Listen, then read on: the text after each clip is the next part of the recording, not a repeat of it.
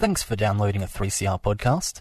3CR is an independent community radio station based in Melbourne, Australia.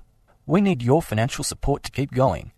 Go to www.3cr.org.au for more information and to donate online. Now stay tuned for your 3CR podcast.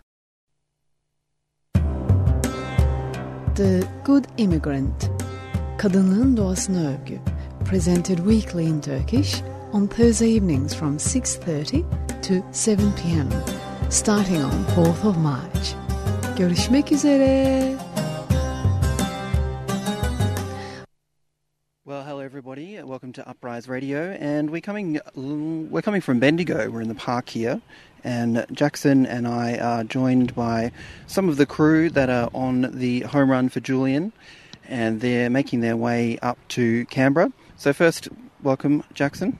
Thanks, James. It's really exciting to be here and to be talking to supporters of Assange and Julian's father, John Shipton. Really excited to have a conversation with him. Julian's been like a hero of mine for a long time with the work that he's done to, shine a light into some of the darker places of the way that the world operates.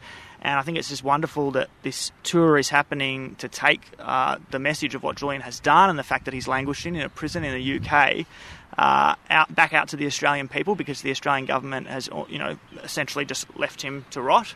I'm really excited to talk about the type of person Julian is with his father and the work that he's done, and just remind all the listeners about the incredible revelations that WikiLeaks are at the centre of for so many years. So I'm pretty pumped. It's a beautiful day here in Bendigo. The city looks spectacular. Well, I think we should welcome John Shipton, who is Julian's dad. And John, do you want to tell us about how this tour came about and what's the kind of motivation for it for you? Well, I was chatting to Jacob Gretsch, who's sitting here alongside me, and Graham Dunstan, and they're saying, what can we do? What can how can we amplify the upswell of support that Julian's received from the mass of people, and one or other of us mentioned a tour. And about 3 months later, here we are in Bendigo.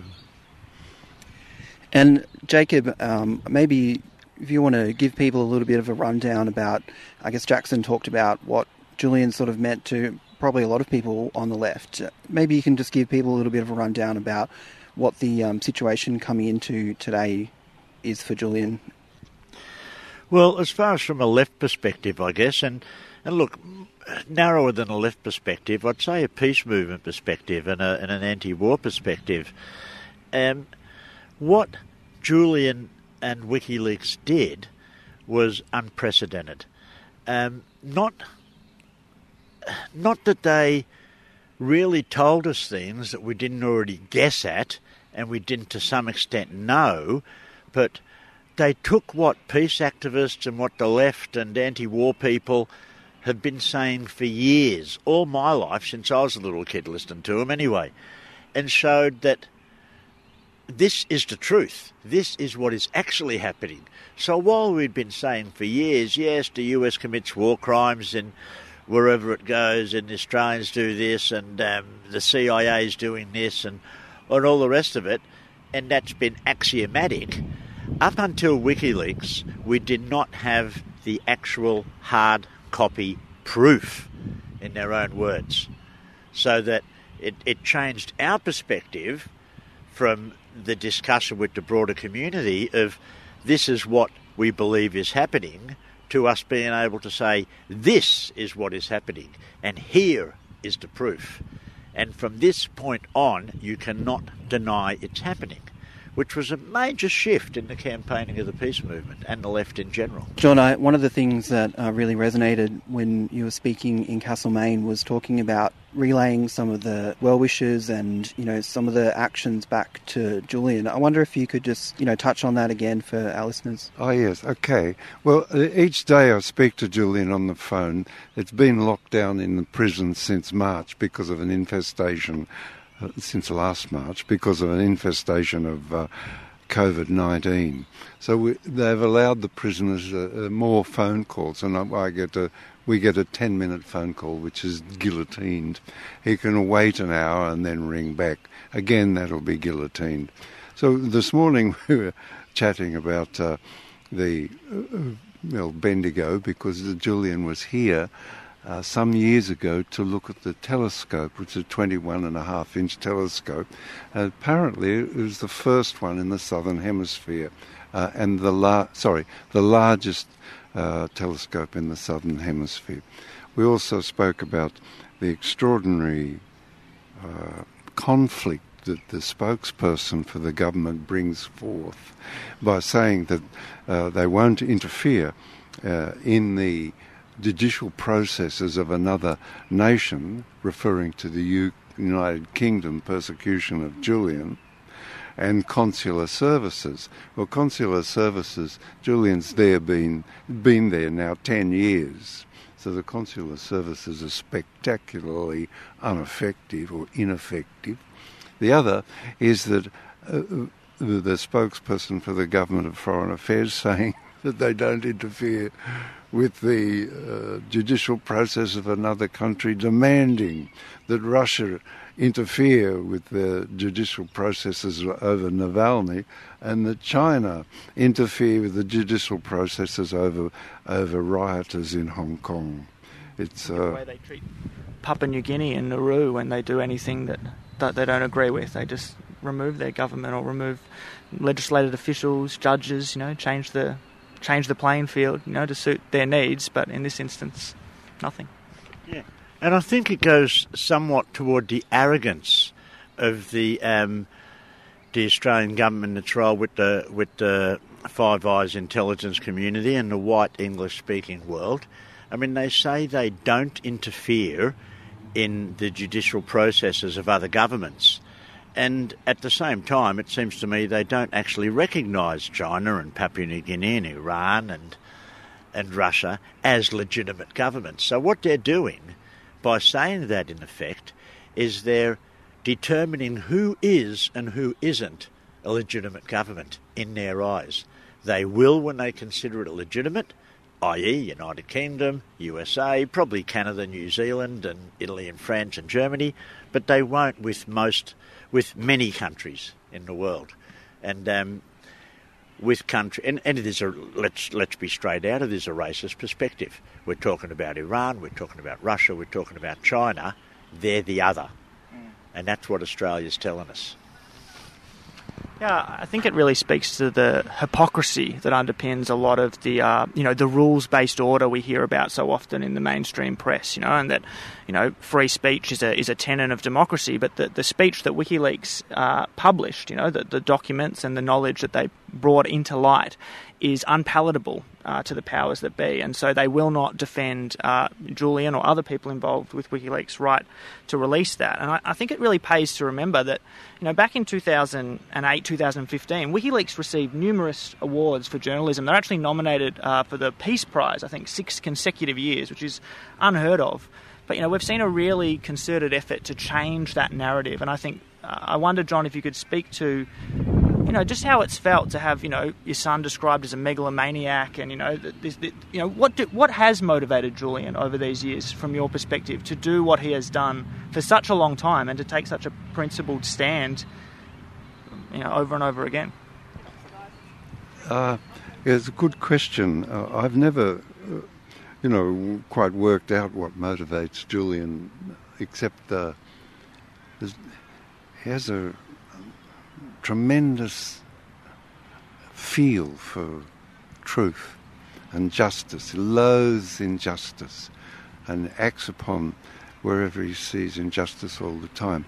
So to put the revelations from the cables into a perspective that's positive and helpful is that one of the cables written by the United States ambassador to Iraq described the following situation. A group of soldiers broke into an Iraqi home in 2006 and murdered the entire occupants of that house, all the family, the children, mothers, brothers, sisters, aunties, grandfathers, all of them. The soldiers then, fearful of being accused of a war crime, called in an airstrike which obliterated the house, obliterated the children and the mother and father and the entire family, wiped from the face of the earth.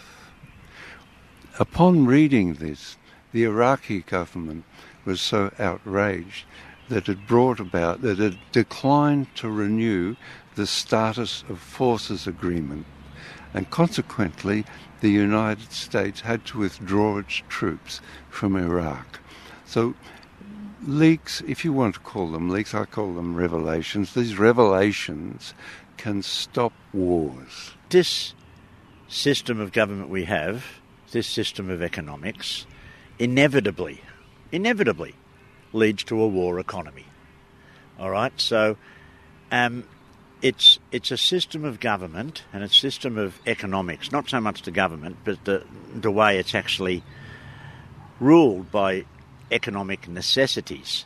I don't want to give the idea of a whole lot of men in dark, smoky rooms making decisions. What's happened is the economic necessities determine the decisions, and it's an economic necessity to extract resources from one part of the world and transfer their wealth to another part of the world. That's, anti-capitalism 101. All right, now they do that by war. All right, now as we have an economic system that's built on war, they can't actually say that. They can't say, we have to attack Iran or we have to stop Iran because they have the total area between the Caspian Sea and the Arabian Gulf and the Arabian Sea, and we need that area in order to create the trade routes that go across. They can't say that. They've got to say they are evil, because your average person on the street will not justify killing innocent people for trade purposes. But they will justify killing innocent people because we need to get rid of the bad guys. That's what all the Marvel superhero movies are about in the end. All right, getting rid of the bad guys. To bring it back, so then you've got a group of people. You know, this is not just what they're doing to Julian, they've done to others before him. Not in this way. They've honed and perfected their techniques of torture and smearing, but they have, they killed Martin Luther King Jr., not just because he was standing up for black Americans' rights, but because he made the connection between the imperialist wars that were happening and black Americans' rights. All right? When people start pointing out the lies that keep their economy going, the lies that their economy depends upon, then the system, the state, the economy, has no option in its self-referential world but to stop that person from exposing the lies, whether that's by locking them in Belmarsh or putting a bullet in their head.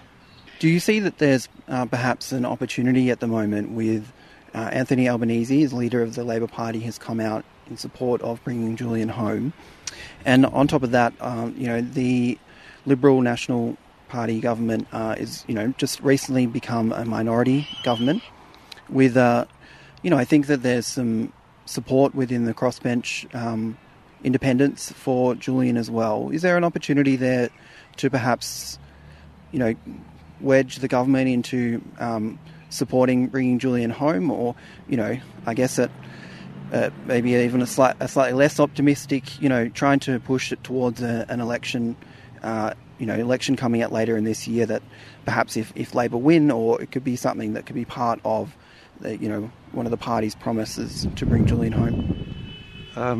That's a sort of a question better answered by you and Jackson, because you're on the outside, looking in, whereas I'm on the inside and I'm searching around for clues and going here, going there with Jacob, pushing the things along. But I thank Anthony Albanese for taking the risk of supporting Julian. Since Julia Gillard, the Labor Party has been hesitant, and now the leader of the Labor Party has taken a firm stand in caucus so that other members of the Labor Party may align themselves and bring Julian home. This, of course, wedges the government, which is comfortable to us and comfortable to the Labor Party, and also discomforts the government because they're now a minority government. And our supporters in the Parliament, in the House of Representatives, are able to remove the government. They won't, of course, because they're sworn not to stop supply, but they are able to stop government legislation and asking that on the tacking onto the end of any government legislation will be some legislation that ensures Julian Assange can come home. There's another aspect which Jackson might develop and Jacob, but I'll just introduce it and they can run with it, is that there's a group headed by Paul Barrett, who is an ex-Secretary of Defence, and Alan Brunowski, who's a professor at ANU and an ex-diplomat. That group wants to change the regulations in Parliament so that a declaration of war can no longer be the responsibility of the executive. So Jackson and Jacob can run with that. Well, just to let listeners know, we are here with John Shipton and Jacob Grech, and we're speaking from Bendigo on the Home Run for Julian convoy. And if you want to support the convoy, you should head to social media pages, Home Run for Julian. And if you can see a city or town which is local to you, or you know some people in the area, you should get in touch and come along to some of the events. But if you can't come along, you can also help to financially support, because it's quite a financial cost to take all of the vehicles and accommodation and everything on the road. So if you can, check out that Facebook page. If you're not sure, you can get in touch with 3CR and they'll put you in contact there as well. But Jacob, did you want to speak a bit about the War Reforms Bill and some of that committee there? Yeah. First of all, how it relates to Julian and WikiLeaks is that back in the days, listeners may remember Scott Ludlam, Green Senator for WA and a big supporter of Julian's, introduced an amendment, a War Powers Bill, which basically is an amendment to the Defence Act. And what it attempts to do is, as John said, ensure a debate about the need or involvement in the war before Australian troops can be sent. You know, I mean, John Howard famously, the first we heard about Australia sending troops to the Middle East after 9/11 was when we heard the report of John Howard announcing it to George Bush. The fact that an American newspaper, an American president, knew that Australia was going to war before the Australian people, well, bugger the Australian people, before the Australian Parliament knew we were going to war, is outrageous. Well, perhaps George Bush knew about it before John Howard as well. Or perhaps George and John were told at the same time. But that wasn't getting much traction. Now, how that relates to Julian and WikiLeaks is that the exposés of WikiLeaks have now shown people what war actually is, how we get involved in war, how we undertake war, and who makes the actual decisions about war. Now that the people know that, not just Julian, I've got to say, we also need to tip the hat here to Edward Snowden and Chelsea Manning and others, you know. And Edward Snowden exposed a whole lot of the actual information. And, you know, by referring to himself initially when he first made the leaks as Citizen 4, he said he was standing on the shoulders of others, including Julian. Okay, so Julian is, while Edward did the leaks, part of the reason Edward did the leaks was because of Julian and WikiLeaks. So we need to, see the movement that Julian led in exposing the truth as larger than just the truths that WikiLeaks exposed. So now that the people are aware of what's happened with war, and now that we have the Brereton report came out exposing Australian soldiers, and I've said this a number of times on various 3CR radio programs, I'm going to say it again, Australian soldiers shooting children in the head. Australian soldiers kicking an old man in the head until he died. We're not talking, when you say war crimes, it's like you just say war crimes, and it doesn't really mean a lot when you say it quick enough. But this is what we're talking about. Australian soldiers kicking a door in and killing a father and son as they cower in their bed, trying to stay out of trouble. This is what we're talking about. War crimes just means nothing. We're talking about premeditated, violent, aggressive murder of the worst kind. But now that people are aware of that, the idea of a War Powers Bill can get more traction. And Adam Bandt and Peter Whish-Wilson have taken it up, and they'll be taking it up even stronger in the Australian Parliament later this year. If you go back, all the way back to 2006, Assange wrote a piece called Conspiracy as Government, and I think this is a bit what you're talking about, Jacob, and what it reveals to people is that, the reality that we live within is, underpinned by these networks of secret information that are used to enforce and protect these authoritarian superstructures. And you can see it, in the total inadequacy of descriptions of, like, we can't have a manufacturing industry in Australia, right? But we can build small arms, we can build tanks, which, it makes no sense, but it's just presented as though it's the truth, as though it's some kind of reality. The idea of, individual liberty, what Snowden revealed is that you are constantly being surveilled, you are constantly being watched, as some kind of forward defence, to guard against any kind of, reaction down the line. These revelations, I think it's good to call them revelations rather than leaks. And I wonder, you've been travelling around Victoria for a while now, you're going to go up to Canberra. John, when people come up and talk to you, what do they tell you? What messages are they passing on to Julian, and how are they feeling about, the possibility of him returning home? I can't tell you, how do I describe it? It's almost poetry. The uninhibited, warm affection that flows from people wherever we go. In Castlemaine or here, actually people drove from Melbourne to us today, and also from Castlemaine to accompany us on the journey. It's if you can imagine, it's rather like when you see geese flying. They fly north for the winter. We just make our way slowly ahead, and there's a group of supporters trailing behind. It's moving, it gives strength, and also the depth of commitment. I'm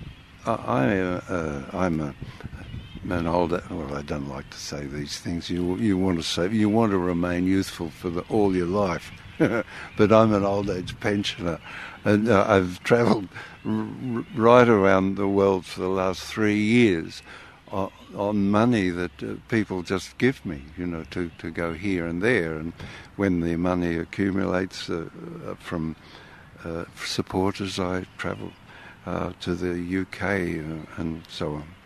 So that's the circumstance.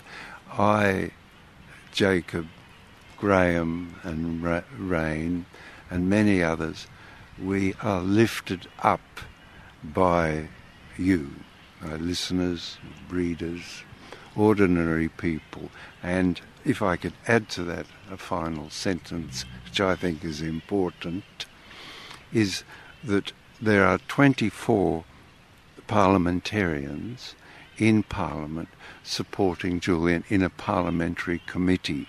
They are only there because of the ferment that's amongst us out here. Otherwise they wouldn't. They're parliamentarians, and they naturally respond to the concerns of their constituencies. In Germany, 29 cities have vigils for Julian pre-COVID. They still have 5 or 6 cities that are COVID-free, having vigils each week. In the German Parliament, there's a cross-party group. The spokesperson for the Foreign Affairs Office in the German Parliament offered Julian support. The Council of Europe made a declaration that Julian is a protected journalist. The chairwoman of the Council of Europe's Human Rights Committee makes a similar declaration. The humanitarian visa issued by Geneva is enforced by the Swiss government. The Austrian government issues from its Foreign Office support. The Spanish Parliament has Podemos is the ruling party, and 40 of those members support Julian. Italy was the first, the Five Star Movement, the first political party to move in support of Julian and convince the Parliamentary Assembly of Europe and the Council of Europe to make statements of support. Every single journalists' association in the Western world and Russia offers support. 24 of the largest NGOs in the Western world offer support for Julian. The lawyers associations offers support. The barristers associations offers support. The Doctors for Assange offers support. If you forgive me, I'll stop there because the list gets rather long. But just all of these people are lifted up by us, the ferment and support by us. Otherwise, they would do nothing. Well, I think that's a really positive way to finish up the show today. And I think that it really highlights something. Sometimes it can feel like you're protesting against something that is a bit abstracted perhaps from, what you feel that you can change. But I think that, what John's articulated there and earlier is not just how much it means to him and the other activists that are part of this convoy, but how much it means to Julian to hear back the stories about people giving him support and support for the ideas that he's been fighting for. So if you can support financially, if you can support by joining along the convoy at any point, or if you can support by organising an action, perhaps the convoy isn't going directly where you are, but you can organise something and send some solidarity images to the people involved, and it would make a great difference. So we'll just finish up there. We'll just get a quick chat from Jacob to finish up, and thanks everyone for listening. Yeah, it's very important. It's very important that, and as John said, Julian is getting a lot of support, more so in the rest of the world so far than Australia. But as the old saying goes, a prophet is not without fame, save in his own country.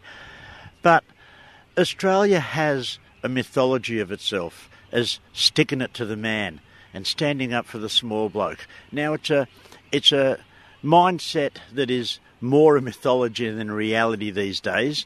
But, our greatest heroes have been people who have said, enough is enough, and exposed the truth.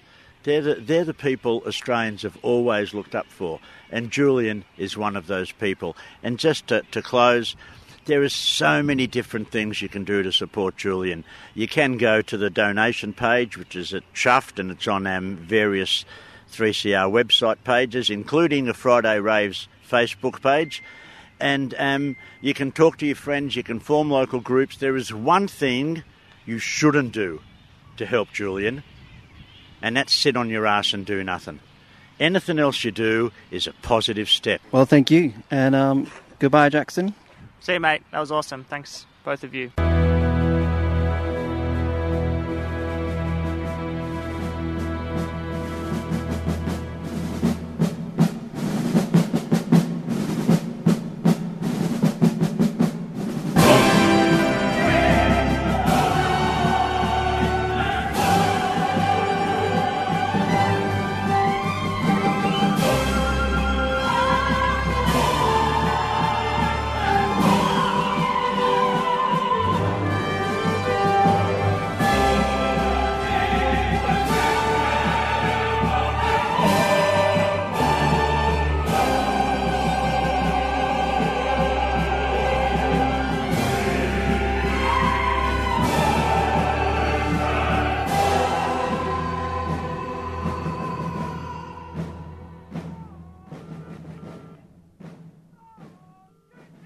You've been listening to a 3CR podcast produced in the studios of independent community radio station 3CR in Melbourne, Australia.